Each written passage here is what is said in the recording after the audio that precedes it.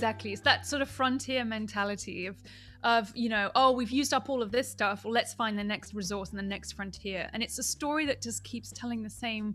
It's the same story over and over again. That explore, but you've always got in your mind like exploit. Like we go and explore the planet in different ways, but there's always someone going, oh, how can I use this? How can I make money out of this? How can I take that and make it for me, make it for us? Yeah. It's just there's no change to that story. That's what I find so tragic, is that humanity seems really, really resistant, really reluctant to go, ooh, we could do this differently this time. Maybe we don't just repeat and keep pushing into these new frontiers. And that's why I think the deep is so important. Why not think of regeneration, not just using up? We just have to decide we want to do it, or just figure we have to do it. I think we do have to, it has to become a necessity. We can change the stories. Things can be done differently. I mean, there are some examples. Like I kind of have this idea in the book that I would love just to be able to say, look, let's just leave the deep alone. Let's say no deep sea fishing, which is something else, which could get worse. It's already pretty bad. Deep sea mining, all those sorts of things. And just say, no, we don't do it, and we have done that with Antarctica. And I kind of draw this parallel that there was this incredible time back in the Cold War when countries were kind of like trying to territorially grab parts of this amazing frozen continent because maybe there were minerals and maybe there's fishing and sort of resources to be had. And yet they all basically decided, well, no, we're just going to set it aside for peace and science. And that, is just that does show me hope that we can maybe do things differently, and humanity can just go, okay, there's other bigger things than us on this planet, and we can just say, we'll leave them alone.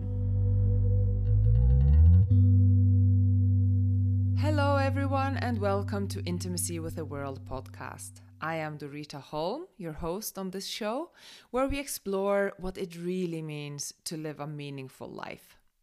And today I am speaking with Dr. Helen Scales. She is a marine biologist, writer, and broadcaster. She's the author of the Guardian bestseller Spirals in Time and many other books about the sea and its creatures. The one I have been immersing myself in is called The Brilliant Abyss. True tales of exploring the deep sea, discovering hidden life, and selling the seabed. Helen writes for National Geographic magazine, The Guardian, and The New Scientist, among others, and she also teaches at Cambridge University. And today we are going to speak about all things related to the ocean, about how the ocean is such an important source for life to even be possible on this planet. How the ocean is responsible for at least half of all the photosynthesis in the world, and how it cools down our planet so we can live here. And we also speak about the deep oceans, about its toxic hydrothermal vents, which are nevertheless the habitat for strange animals, and how life in the deep is generally very different than anything we otherwise are familiar with. And this is something that NASA scientists are, of course, interested in, because it shows that life is not confined to a sunny, mild planet, which makes it more plausible that there could be life on other planets. But we do also talk about the dangers of all this new knowledge of the deep sea, because with all this exploration come ideas about what can we get out of the deep. Ideas like deep sea mining for precious metals and so on. So Helen and I even speak about what life actually is and where one being ends and another being begins. Enjoy our conversation. So Helen, welcome. I'm so glad to see you.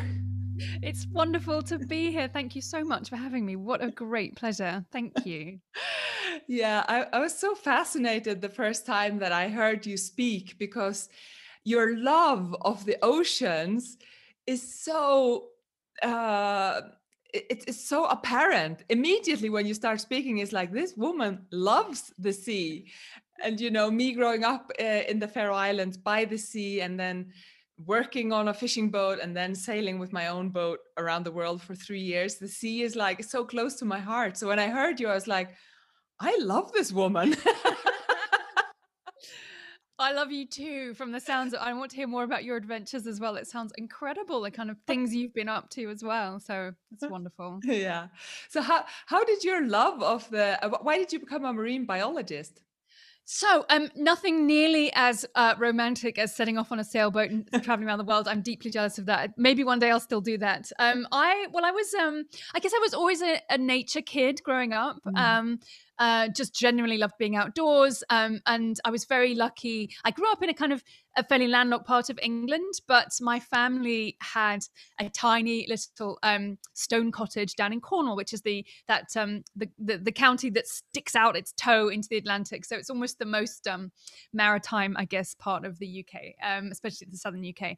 Yeah. And so we would go there quite a lot just during school holidays, and we were in the middle of the county on this sort of the edge of this wild moor, but we weren't so far from the coast, and we would go to these wild beaches as well, and I loved being there. And so I guess it kind of flowed into me at an early age from that stage of just just absorbing everything around me and going for wild explorations in a place that was it wasn't where I was growing up, but it felt like that kind of retreat to nature that we got to do 2 or 3 times a year. And and I loved that. It was just part of life. It was just normal for me to have that place to be for long times.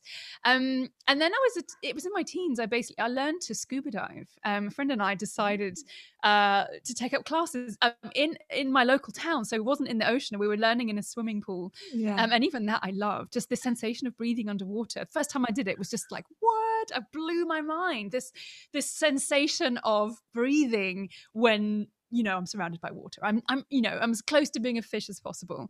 And I absolutely loved that. And then the first time I got to do an open water dive and actually because we sort of trained for months and learned all the skills and how to survive and all that kind of stuff. And then finally got to go out into the open ocean. Oh no, it wasn't the open ocean. It was actually an inland lake that I first dived in. But at first, it seemed like a terrible idea. It was freezing cold. I couldn't see anything because it was really murky, and I just thought, "Oh God, I've got this wrong, haven't I? I'm not going to be a diver. Let's just finish this and apologize to everyone and just get on with it." But then I saw this one little fish. It was a normal, not particularly exciting thing. It was just a little silverfish, but it came into view, and I suddenly had this sense of being in its world. And, the aquarium glass had fallen away. I was like taken into its 3-dimensional space. And I just wanted to follow it and learn about its life and all of its friends and everything else and just immerse myself. I just had this sense of being there. And I guess from that point on, I knew that I wanted to spend as much time as I could being in the ocean. Once I got into the open ocean, it got even more exciting.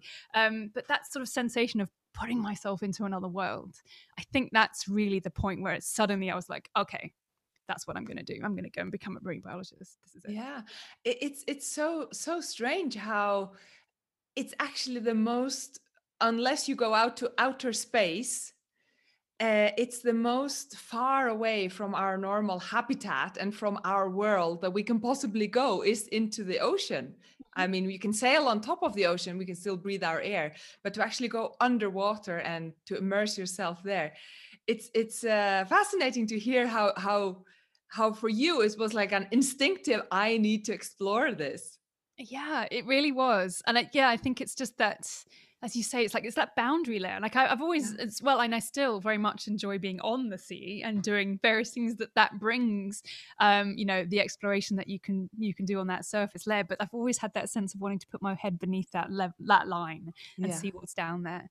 And I know for some people that kind of hidden aspect of the oceans brings with it a kind of a fearful aspect, the fearful ideas of the hidden things that you can't see, and therefore that could be a bit scary. And you hear stories of sea monsters and exactly. But I've always kind of felt that for me is just part of the big excitement of it, because you never know what you're going to see, and you have to get in to really have a good look, and so that sort of that aspect of personal discovery, even though it's not necessarily about going out and finding new species or new things that no one else has ever seen, but if you're seeing it for the first time, whatever it might be, no matter how small or impressively big and exciting, it's all wonderful.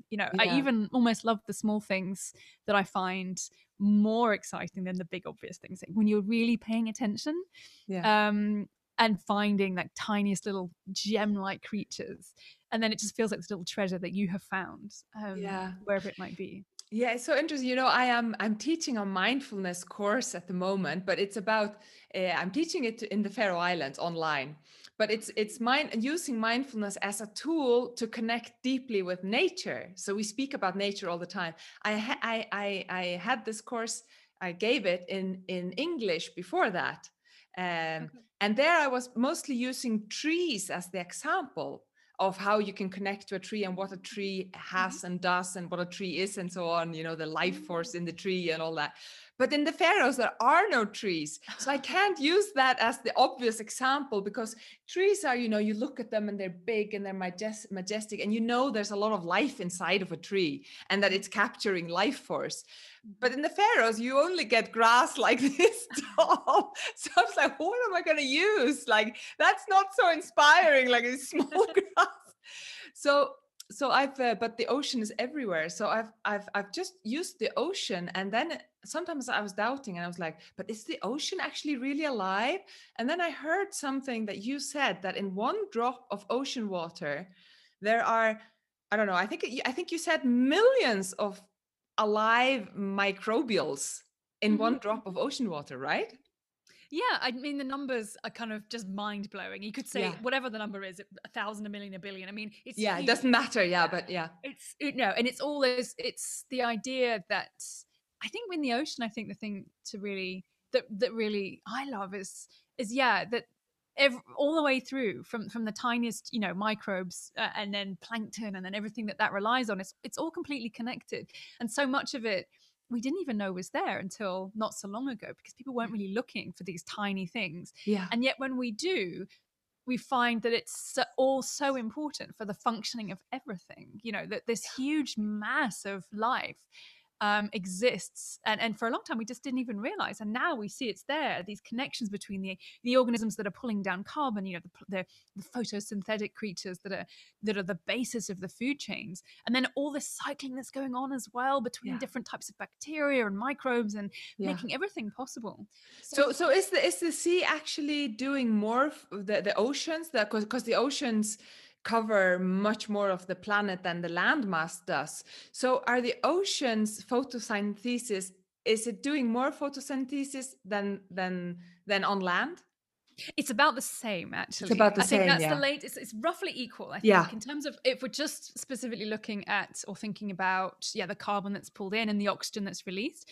I think certainly oxygen, it's been estimated that roughly half of the oxygen that's produced comes from terrestrial plants and grasses and so forth, and then the other half comes from mostly little tiny things, but also seaweeds in the ocean that produce carbon too, produce oxygen. So those little tiny things, are they in the surface of the sea? Yes. So are they those microbes that I'm talking about?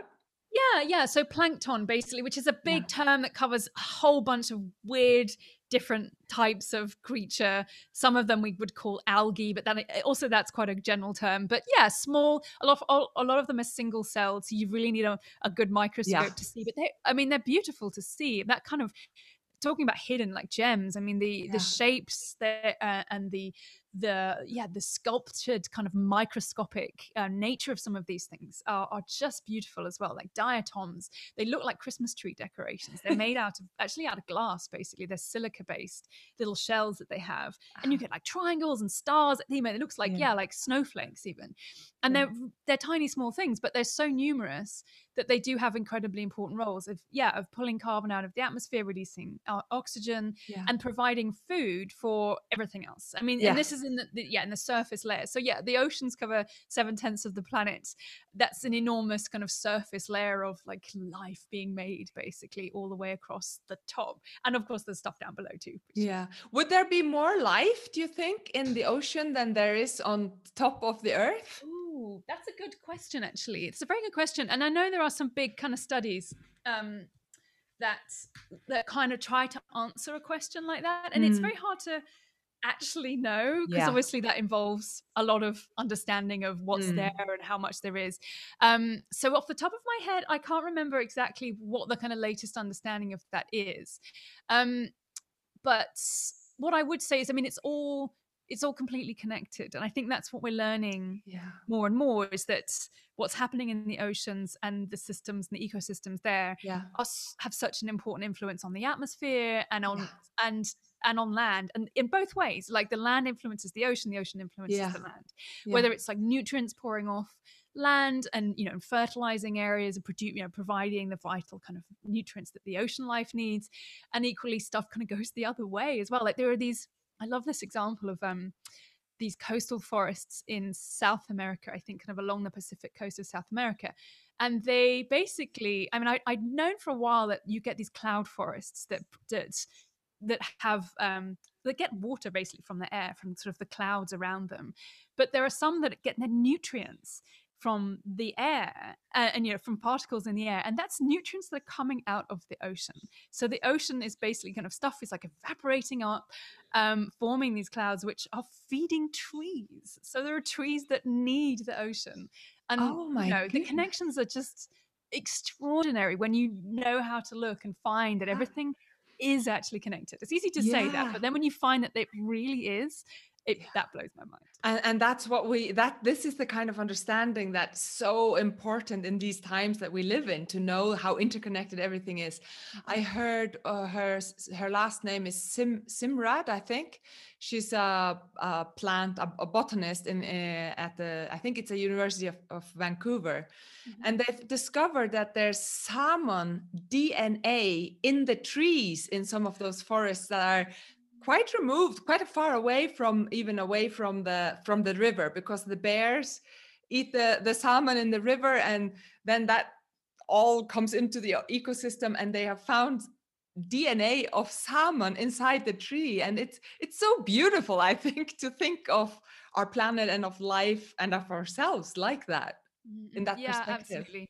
Yeah, I love the idea as well of the salmon kind of migrating in from the ocean up the rivers to spawn. And and in one sense you can look at that whole sort of way that they live their lives as being this kind of tragic kind of final single burst of reproduction and then they die. But actually they are giving life to the forest, and it's all nothing is wasted there. It's feeding the bears, even the dead salmon that have spawned and their bodies lie down on the riverbeds. That is not going to waste. There are organisms, and all of those nutrients are going to go back into the system and feed the trees. It is beautiful, and understanding how all of that works, and then, as you say, kind of realizing, especially now when we change things, and how it's so easy to not realize how we're disrupting these networks that need to exist for ecosystems and species to remain healthy and functioning. If we don't understand what's happening, it'd be really easy for us to not realize that we're messing stuff up, basically. Which I can't help then bring up the acidity in the oceans. It was actually your book that really made me understand the whole, I mean, I'd heard about it and I knew about it, but I didn't actually know how it actually functioned and so on, and the dire consequences that's going to have. So could you just tell us about that cyclus, how it happens, why it happens, and what the consequences are of an ocean that's 30% more acidic than it used to be? Yeah, absolutely. So this is like so ocean acidification is it's the silent, I guess, twin almost of climate change that we are hearing a bit about more, but it is not spoken about so much as the temperature changes, which are obviously really important, and we need to think about those things too. But the point is that a lot of the CO2 in the atmosphere that we're creating, that we're releasing from fossil fuel burning, everything else, it is absorbed into the oceans. That's just chemistry. It's there's nothing to be skeptical. Like there's no question about how that is happening. It just happens. Water plus CO2 basically makes an acidic solution. So in a way, we have the oceans to thank for a lot of the CO2 that's been removed, like huge amounts.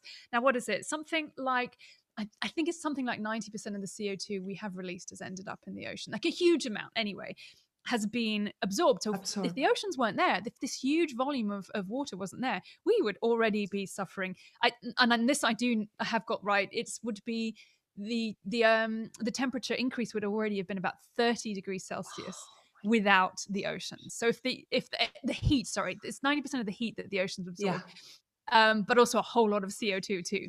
So without all of that, we'd be in big trouble if it wasn't for the oceans. But by doing that, it is causing troubles for the oceans themselves. So this acidification, this input of CO2 and this sort of increase in these acids is causing trouble for basically, in the first instance, for all of the organisms that live, things that live in the ocean that have some kind of reliance on calcium carbonate, so chalk, basically. If they build their bodies, parts of their bodies, out of this tough material. So the most obvious example are seashells. So mussels, oysters, that tough stuff that they're made out of, that's calcium carbonate.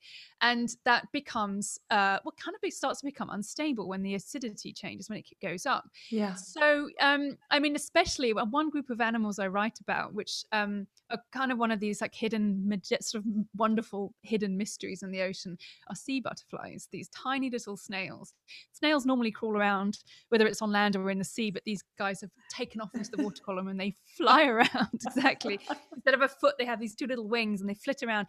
And they're basically part of the plankton. So the zooplankton, part of the animals, the tiny animals that live all the way through the water column. And they're very important. They're food for lots of other animals. So they're an incredibly important part in that food chain, in the food web. But they have these tiny, delicate little shells that are very vulnerable to changes in acidity. And we've seen this in studies in the lab. And also there are parts of the ocean that are kind of naturally more acidic from things like CO2 coming out of the seabed from kind of volcanic activity, that kind of thing. So there are places you can go. There's a place, for example, where you can say, oh, this part of the ocean is always a bit more acidic, and look and see what's happening there.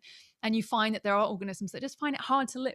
They find it hard to make their shells in those conditions of increasing acidity. So already there's like a whole lot of organisms with shells that are going to find it difficult as the sea. You know, already, as you say, the oceans are already 30% more acidic than they were at the industrial, last 200 years since the Industrial Revolution, and the projections are that it will keep on going. And I imagine that also for coral reefs, it must be, because they're very delicate, right? And same thing, exactly. Calcium carbonate too is how they build their skeletons out of this same substance. So yeah, that's another big worry for reefs. I mean, reefs are really one of the places in the planet I think we have to worry about the most, because they've got warming seas to deal with, which they don't like at all. The acidification is also really bad for them. Overfishing, everything's kind of piling in on them. And they're such important habitats that, it's something like less than 1% of the surface of the ocean is coral reef, but it's a quarter of all the life in the oceans live on reefs. A quarter of all the life in the sea lives on coral reefs. As we know it. There's still stuff we're finding, obviously, and there's other things to discover. So I can't help asking now. I'm going to go deep into the ocean. because normally we imagine coral reefs close to the surface, because they need the photosynthesis. Exactly. But there are also coral reefs deep down in the ocean, right? Yes. Exactly. And are those also being affected by the heating of the ocean and the acidity? Yes, I think so. Yeah. So they're not photosynthetic like their kind of shallow water cousins. They've lost those little cells of algae inside them that the coral reefs are sort of reliant on for their food. The deeper corals don't have those. They have to catch their own food. But actually there's around, I think there's around 5,000 species of corals that we know of, and over half of them live in the deeper, darker waters. So, it's like a whole other world of corals down there. And are they also equally colorful? Because often when we think about the deep ocean, we think, oh yeah, I've heard there's life down there, but it's probably pretty bleak. Yeah, bleak and boring, and just, blobfish and just ugly things like that. Yeah. No, corals in the deep are just as beautiful. I mean, they are colorful, which is weird because there's no light down there apart from lights that animals themselves make. And some corals actually do glow in the dark, which is pretty cool. But they do have colors. There's pinks and yellows and reds. And I think those pigments are probably got some other function. Maybe they're sort of bad tasting, probably something to do with defending themselves from being eaten by other creatures, because in the deep sea it's kind of anything goes, because there's not a lot of food around. There's no photosynthesis, it's dark, so there's not there's a huge competition for eat or be eaten kind of thing. So corals are probably defending themselves. And just incredibly intricate structures. And also the thing about corals in the deep sea, I mean, they grow places like seamounts. So the oceans are full of enormous submerged mountains. Like some of them are volcanoes that are still active, some of them are inactive. There's definitely hundreds of thousands of them, possibly even millions of seamounts that are covered. A lot of them are covered in corals. And the thing about the deep sea corals is they can live for an incredibly long time. So Like these are some of the longest lived organisms on the planet. Like we're like talking thousands of years. thousands of years, exactly. And then you Mhm. find this out by taking samples, and like a tree, you can count the rings of their growth, Yeah. and count how many years they're alive, and use other kind of chemical traces to figure out their But age. is that animal, or whatever you call the coral animal, is that one animal thousands of years old, or is it the whole structure that's thousands of years old? It's a good point. They are slightly cheating when it comes to the whole oldest animal thing, because they're colonial. So they're polyps, basically. The kind of the basic unit of a coral is a polyp, which is a tiny sort of flower-like structure. Yeah. Same as if you've seen it, anemones, perhaps a bit more familiar for people who've been to say rocky shores and seen in tide pools. No, but don't worry. I've seen the film Nemo, you know? Oh, there you go. Exactly. So there's that very good marine biology education resource, which is Finding Nemo. Excellent, excellent resource. Or Octonauts. Do you know the kids series Octonauts? No, I don't know that one. British thing. There's a brilliant TV series which is like a marine biology kind of kids show, and it's Yeah. like the science and it's really good. Like you learn a lot. Anyway, so yeah, the polyps they grow in colonies, so they split apart and kind of reproduce, more like plants, really, in that sense. You know, the plants can kind of, they can break off and make more copies themselves, or they can also reproduce sexually too. So you know, corals do have the option of making eggs and sperm, and then larvae drift off and make another colony somewhere else. But the colonies themselves will kind of reproduce and build together these incredible structures, which can themselves can live for thousands of years. So it's not the same as saying, oh, this, you know, Greenland shark has been alive for 500 years, which is what we think some of those amazing sharks can live for. But equally, I think how wonderful that, because what we know is that it's a colony of coral that's stuck in place. So it's been on that spot, on that coral, you know, on that seamount or wherever it might be, for thousands of years. And, you know, and just think back in terms of like human history, what was going on when this coral was still right there. Yeah. And also, I think it kind of challenges our perception of life, because we tend to think of life of like, I am alive and this is me, and I end here and I begin here and this is me. But life is much more complex like that. It's not life as, like, for example, reading your book, to seeing the symbiosis between all the different life forms kind of makes you wonder, well, maybe life isn't like me, Dorita, I am this life. I mean, I even know that more than half of my body are other beings, right? Microbes and what do I know, fungi is living inside of me. So it kind of challenges also the notion of what is life even. Yeah, absolutely. And it's so like so many living things, whatever we want to define them as, like that entity that is a, you know, a coral or a shark or a human or a bacteria, you know, we are so dependent in so many ways on everything else around us. There's no way of surviving without those other things. No, and sometimes so, you can't really quite separate them out. It's almost like our definition of being, like one being, is almost too small, I think. Yeah, I think you're right. I mean, let's just take corals as that example we've been talking about. The ones that live in the shallows that have these algae living inside them, and if they get too hot, those algae are spewed out, and that's coral bleaching as we know it. And then that's kind of it. You know, that's game over for that coral. So you know, they cannot survive apart. So that's, you know, very simplistic. You know, I think beyond that it becomes much more complex and sort of involved. But yeah, where do we draw these boundaries? Well, why do we draw those boundaries? Yeah, why do we draw them? And I think this is what's dawning on humanity now, no? And it needs to dawn on us that it's also interconnected. And this brings me to, I love the, so the first part of your book is all about exploring all those creatures that live down at, I mean, even in the Mariana Grave. I remember first time I heard about that, that's close to New Zealand, right? It's north, It's like that Western Pacific. There's tons of great big trenches, like from Japan all the way down to New Zealand. There's a whole load. And apart from Marianas, there's like a whole bunch of other deep trenches that are beyond 10,000 meters deep. Yeah, amazing. And there's life down there. And I when I was reading your book, I was like, but why doesn't she explain to me, how can they stand so much pressure? For example, even those the jelly things, all the jellyfish and all that, they probably don't live down that deep, but they're at 3,000. And are there jelly beings at 3,000?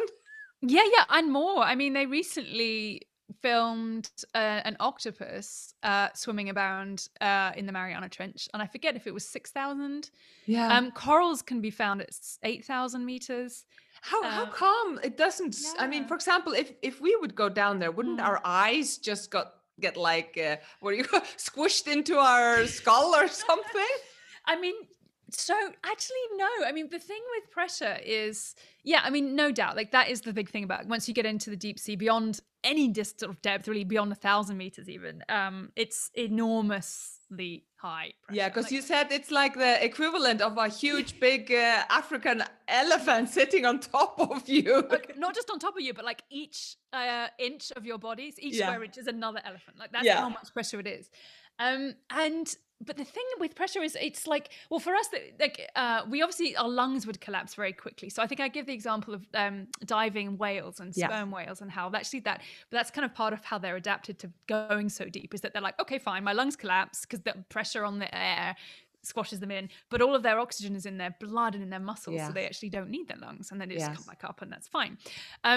So we'd have to do away with that, but actually the pressure gets so high that isn't even about which bits of your body, which organs are going to get squashed. It's like your cells are going to get so much pressure that they won't work anymore unless you're adapted to living in the deep. And things are, and that's what I love Yeah. about I guess that's what I love about biology. Is like you can find an organism, you can find a creature living somewhere that you would think, how on earth is it doing? life? How can it be that it can survive in these conditions, whether it's extreme, like the extreme high pressure of the deep?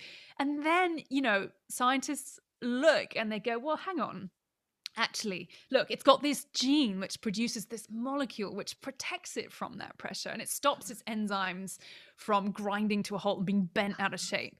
And the more you have of this chemical, the deeper you can go. And it's actually this lovely kind of relationship between, you can almost measure this chemical and guess how deep that animal came from because of the amount of stuff it has. Yeah. And and so evolution has brought about all these incredible solutions to living anywhere, because it almost feels like life will have a go, like wherever. Yeah, wherever.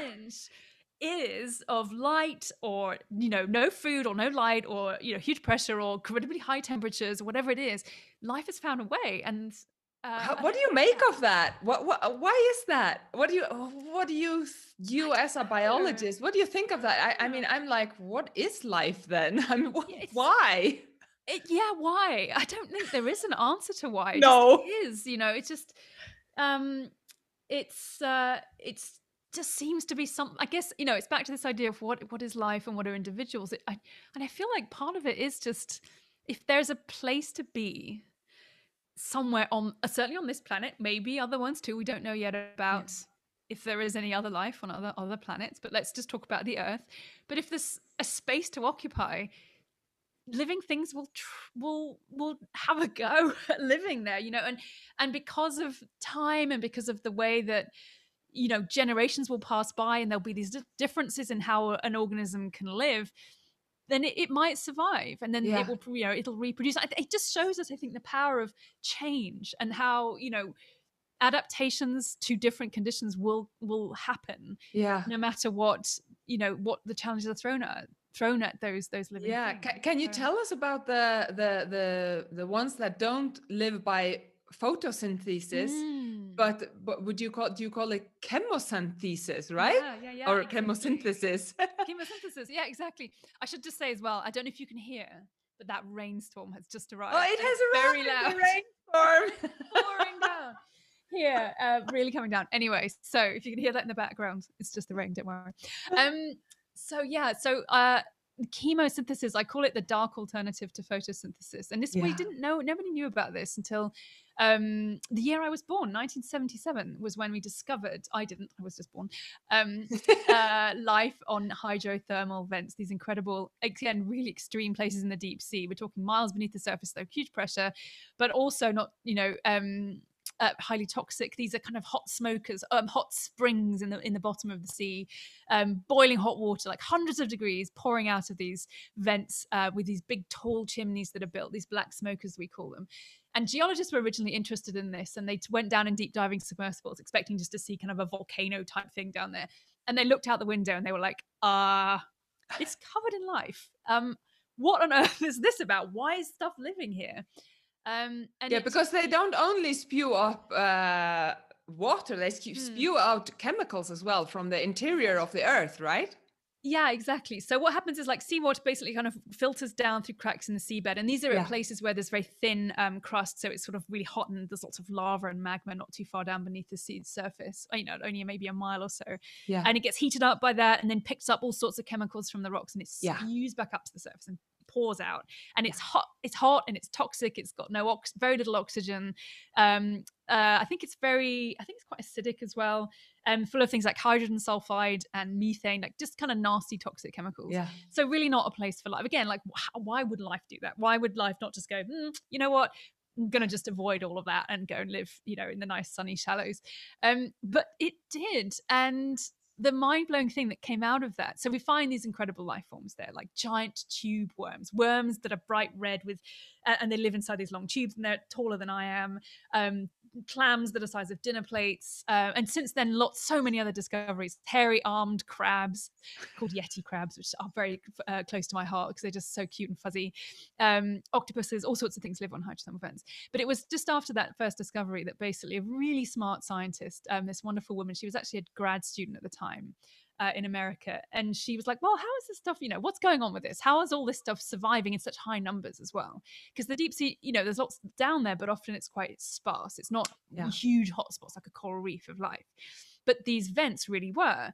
And she basically worked out that they're full of so she started out with these giant tube worms, and she worked out that they're full of microbes, bacteria that are not photosynthetic, they are chemosynthetic. They are using chemicals from the water to make food. So they don't need sunlight. There's an ecosystem completely cut off from light. And no one knew that existed. It was like a total alternative way of living. But that is the only hidden. It's the only form of life that can do that. It's a complete different kind of life, right? That's not based on photosynthesis, because we wouldn't survive without photosynthesis. Neither would most of the fish in the ocean or any kind of life on the planet, right? Exactly. Yeah. Like that's how, up until that point, basically biologists were like convinced, well, all we knew of, or all biologists knew of at that point, was that life on Earth relies on energy from the sun coming down, being harnessed by plant life of various kinds, and then ultimately feeding everything else. And here we were, this like hidden world in the dark that no one had known about, that doesn't need the sun. It just needs chemicals. And that's how that ecosystem is kind of driven. That's the basis of all of this. So these are bacteria that either live some of them live like on the vents themselves, and there are things like crabs that will just eat the bacteria. But most exciting, I think, are the ones that have these symbioses. They have these microbes living inside them. Some have special kind of organs where they house these microbes. Like one of my favorites recently discovered is a thing called the scalyfoot snail. They come from the Indian Ocean, from vents there, and they have these amazing shells that are made out of iron. And nothing else, no other shells are made out of iron. This is a very weird thing indeed. And they have these feet covered in scales, like snails with scales on their feet. It's just bizarre. And they have these bacteria inside them that are chemosynthetic. They're helping. That's how they get their food. It leaks out of those bacteria, and that's how they they feed themselves. But at the same time, the bacteria produce this toxin. Well, they produce sulfur by using hydrogen sulfide. They then produce kind of sulfur as a byproduct, and that's toxic to snails. So what are they doing? How is that working? And scientists looked at those little scales on their feet and worked out that actually inside of those are these tiny, tiny tubes, these microscopic, nanoscopic tubes that act like tailpipes on a car and draw this sulfur out of the body. And like an exhaust pipe. It's like an exhaust pipe, exactly. So they've evolved to survive in this ridiculous condition of chemicals and toxins and all this stuff going on, but their bodies kind of deal with that. They have these microbes, it keeps them alive, they keep their bacteria alive, everyone's happy. I love it. So I really wanted to transition into, which is so interesting, that was like the first part of your book is about all the life in that deep ocean, which is so fascinating because it's so different than how we normally think about life.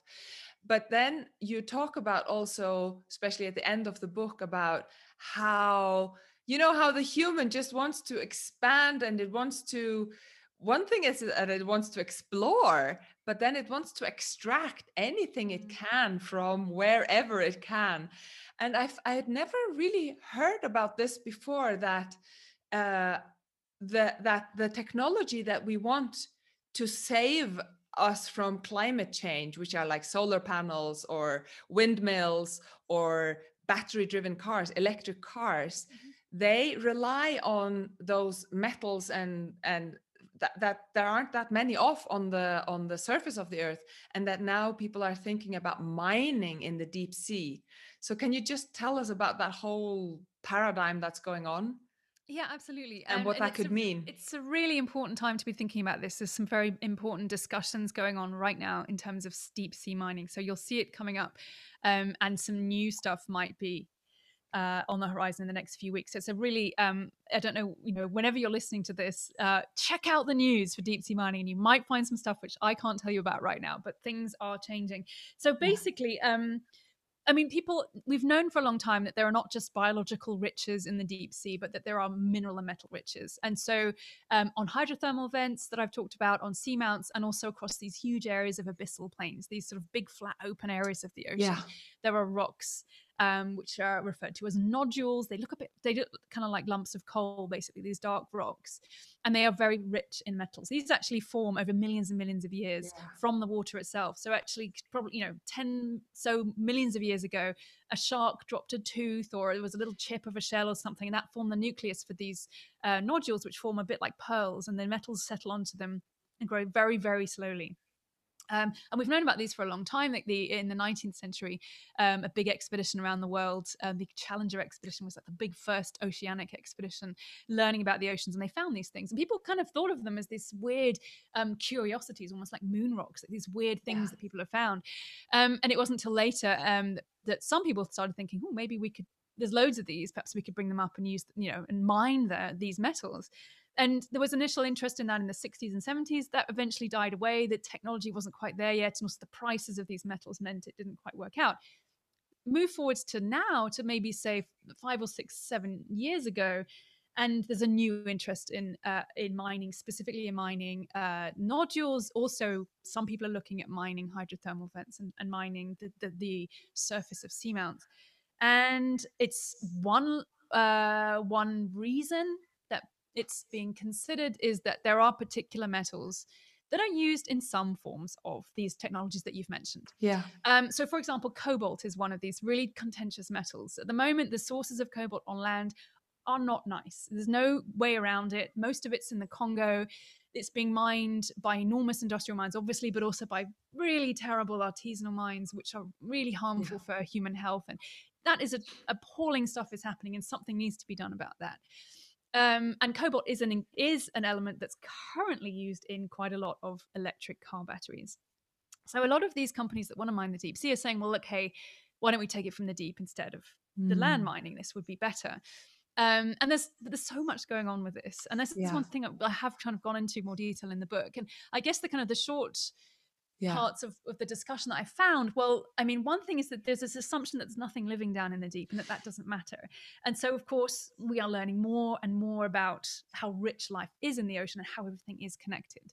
And that deep sea mining, the impact of that could be catastrophic, and it could be permanent, on the sorts of timescales that we're interested in, human timescales. And also, we just don't know, I imagine, what the consequences would be. Exactly. Because the web of life is way too complicated for us to know. And we don't know that much about the deep oceans.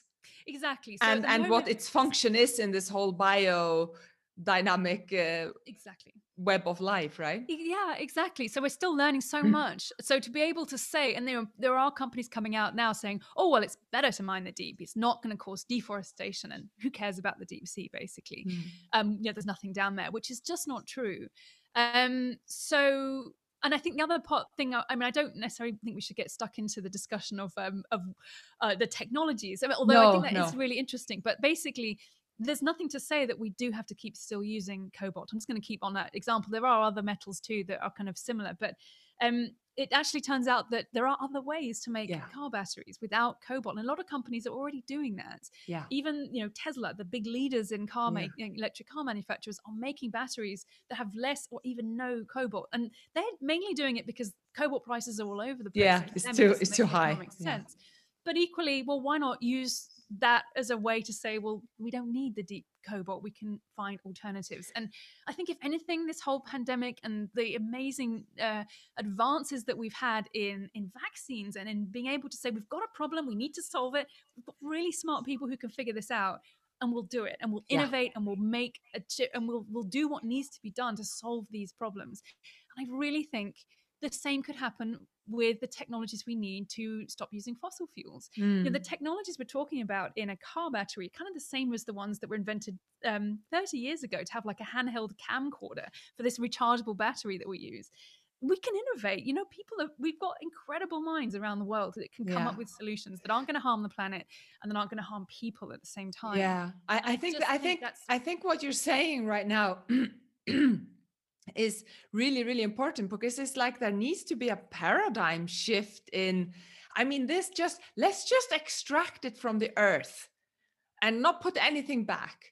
I mean, that's fine. And now that there's nothing left to extract because we spent it all, well, no problem. Let's just go into the deep ocean. And it's like the whole paradigm is completely faulty.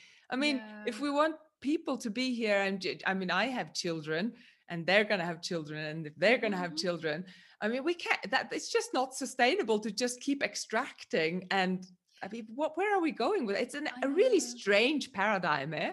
And it's the very, very strange. Exactly. It's that sort of frontier mentality of, you know, oh, we've used up all of this stuff. Well, let's find the next resource and the next frontier. And it's a story that just keeps telling the same story over and over again. It's like that explore, but you've always got in your mind, like exploit, like we go and explore the planet in different ways. But there's always someone going, oh, how can I use this? How can I make money out of this? Exactly. And how can I take that and make it for me, make it for us, you know? Yeah. There's no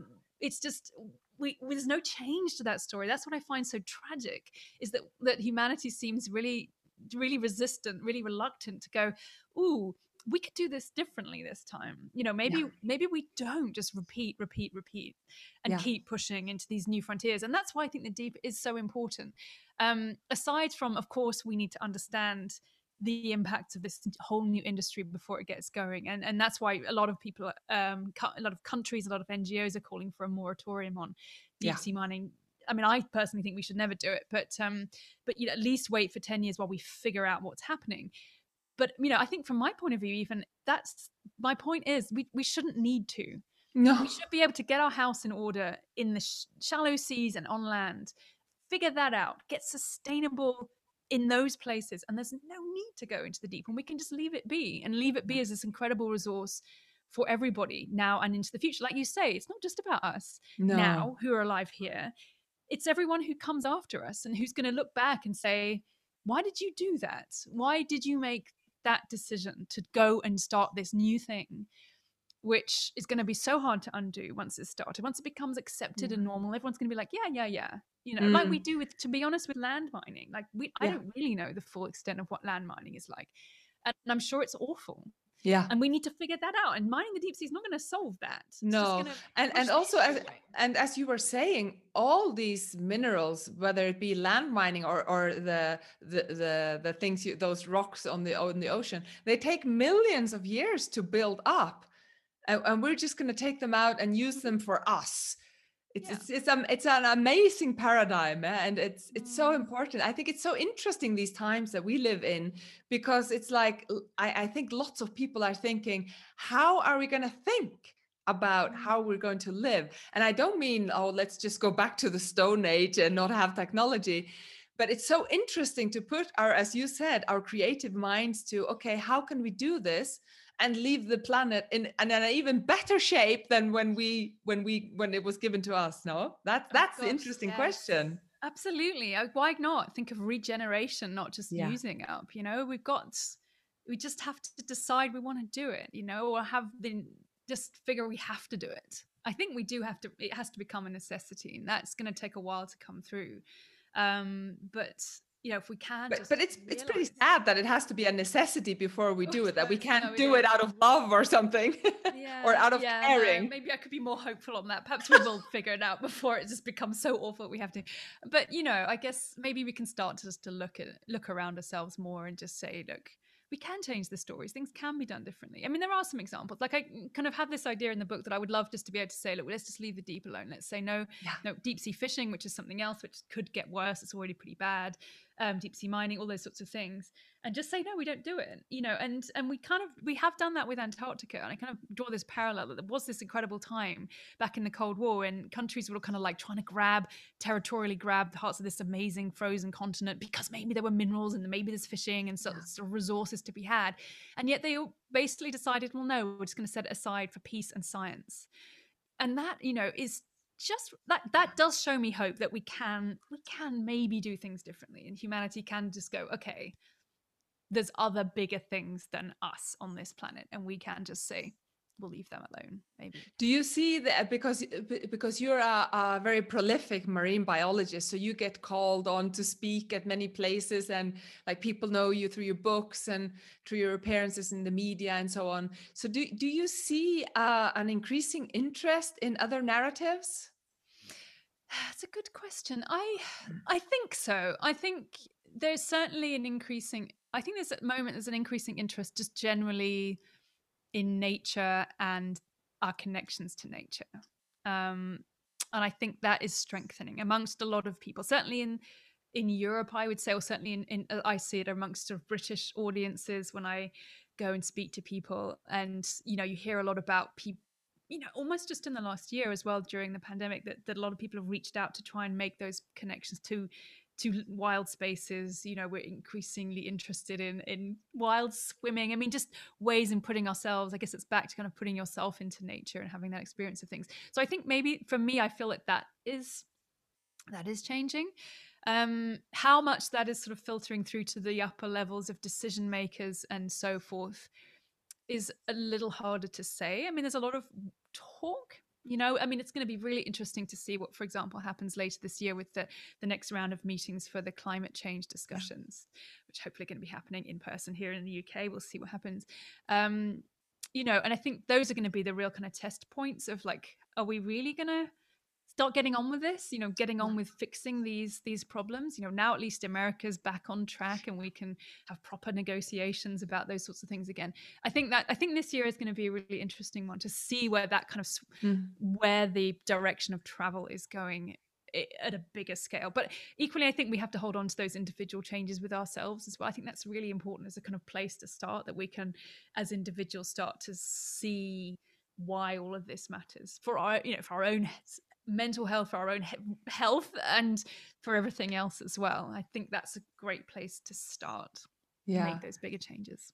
I love that you say that for our own well-being, not just out of necessity, but just like I can't thrive in a planet with no trees, or where the ocean is full of acid and we're just killing off everything. It's not a world I want to live in.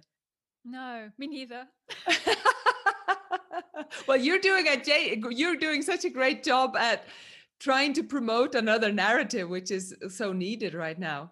And I love, and I love how you're like, we can explore and let's keep this curiosity, but we can explore it without having to take advantage of this thing for our own for our own gains. Exactly. I mean, I think that again is a real mental shift that we need, that I'm increasingly seeing that. I think I mean, obviously there's always people who've been curious and just want to know what's there just because, but if we can break away that kind of cast aside the side of humanity that's always wondering, well, how can we use it, and really try and give up this central, just this belief that the earth and its resources are put there for us, for this one species out of millions. Why is it just us that we have to, grab everything and say, it's no use to me unless I can prove it's valuable? I mean, so in some ways, I mean, I almost had to toe that line a little bit in the books I write, because there are people who want to know, okay, well, why should I care about the deep sea? What's in it for me? So I tell them there is a lot in it for you. There's lots of less harmful benefits, like inspiration for new medicines in the deep. And I genuinely believe we are going to find some really powerful new treatments for conditions and cancers and all sorts of things. We'll find them in the deep, I'm sure of it. But even if we didn't have that, I think I want to be able just to say, just because. just Yeah. because it's there. You're not going to get to go to the deep ocean. None of us are really. Like a few lucky people get to go for a few hours at a time, but that's it. But it's there, and that's what matters. Yeah. Would you personally go into one of those things that would send you like 6,000 meters down? Would you get into one of those? Oh yeah. Really? Definitely, yeah. I mean, I say that I'm quite claustrophobic, so I think I'd have to like do a lot of there'd be a lot of mindfulness going on to calm myself down. But oh my gosh, yeah, I'd love to. I would love to see, even just to know that and to to know that I'd done that and been there. It's like going into space, Yeah. I just Now that you're mentioning space, I thought that was so interesting what you said about those animals that live by those hydrothermal vents, and that don't use photosynthesis but use the chemosynthesis. That we've always thought about life on other planets needing photosynthesis to be able to have life. So finding this chemosynthesis means that there's probably life in other places, right? It certainly raises the chances of it. Yeah, I think it shows us. And I mean, NASA scientists are really looking hard into the deep ocean to understand how things live here and how life maybe even began in the deep ocean. That's another big area I talk about in the book, is that maybe life began down there, possibly even on hydrothermal vents originally, like billions of years ago. It gives us clues as to what to look for on other planets. And it shows what's possible and what life can be. It comes back to this idea of what is life, but life is not big hairy creatures walking around eating plants from a sun that fed them necessarily. It's not just that. It's all these other different ways of living in conditions that are wildly different from that. So why not? I mean, we've spent this time kind of, a lot of the thoughts about life on other planets is like, we're trying to find a planet that's like ours. That's the kind of the Goldilocks idea of it's just right. We need just the right amount of temperature and light and so on and everything else. But why not look now? It's like, well, anything goes. It could be anything. It could be any of these weird different conditions on different moons and different planets. Could just as well have been a place where little cells first sparked into life and started making more of themselves and reproducing, and then off it goes. I kind of have this sense that, I don't know, that once life goes, once there's a thing that we call a living cell that can make more of itself and survive, on and on and on, you've lit the touch paper really, and then it's just like off it goes. Like that's when life goes and explores what's available, and it figures, it adds over the generations, these weird new ways of surviving pop up, and you find stuff living on hydrothermal vents or miles beneath the surface of the seabed or whatever it might be, and who knows where it'll go. Yeah, but another thing that I've read, this is not in your book, but I'm just curious, since you're a biologist and you're so curious yourself, do scientists actually know? I mean, this is a weird question. What is life? Now, yeah, it's a very good question, because how do you define that? Yeah, I remember almost the first biology class I ever had as a kid at high school, and we were like, what is this biology thing? Like, up until then it was just science, right? We just did science classes, and suddenly it's like, well, you go off and you do chemistry or physics or biology, and they're different rooms, different teachers. And I remember the teacher sitting us down and being like, so what is life? How do we define it? And so at that point, I guess there were like lists of things we were told. It's like self-replication is part of it. It's like it's a thing that can make more of itself, that can take raw materials in and reproduce itself. So whether that's a single cell, like a bacteria that can split and make another bacteria, or whether it's a human being who can make copies of themselves, like different versions of themselves, but we can reproduce and make more people. So that's a key thing. But we wouldn't be able to make life in a laboratory without something that's already has life? Yeah, I guess. I mean, it comes down to, it kind of comes down to really like the ton of nitty gritty of it is like at a molecular level of things like, being able to, it's all about how DNA is like being replicated, is also being copied. It's like that's as a molecule. It's almost like DNA, I think, is the key, certainly to life on this planet. Who knows about anywhere else? But the ability of that code to it reproduces itself. So it's almost like the reproduction part is sort of part of it. It's sort of like here's the messages for how to make one of these cells. And but do you think that you could actually in a laboratory, like if we put this together with this, then it'll become alive? Yeah, I mean, people are trying. I mean, so for example, this idea that life began on hydrothermal vents, and the theory is that, and we don't know for sure, but this is one theory, is that Uh-huh. basically inside of the structure of these big tall chimneys that form with this water that comes up and some of it settles out, and it forms like this kind of meshy, almost like a honeycomb structure. And one of the theories is that those little tiny physical, like rocky structures, like, yeah, think of it like a honeycomb, could have been like the template for a living cell.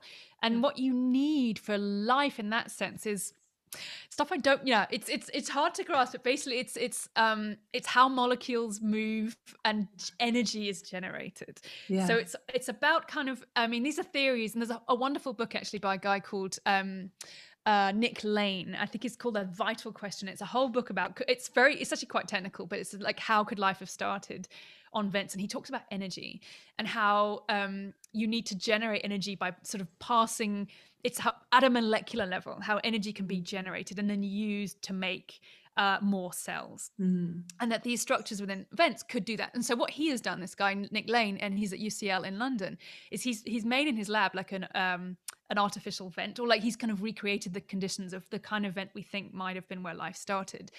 And he's put together some of these basic ingredients, which we think could have also have been like some kind of basic elements and compounds that were, we think, available in the primordial earth.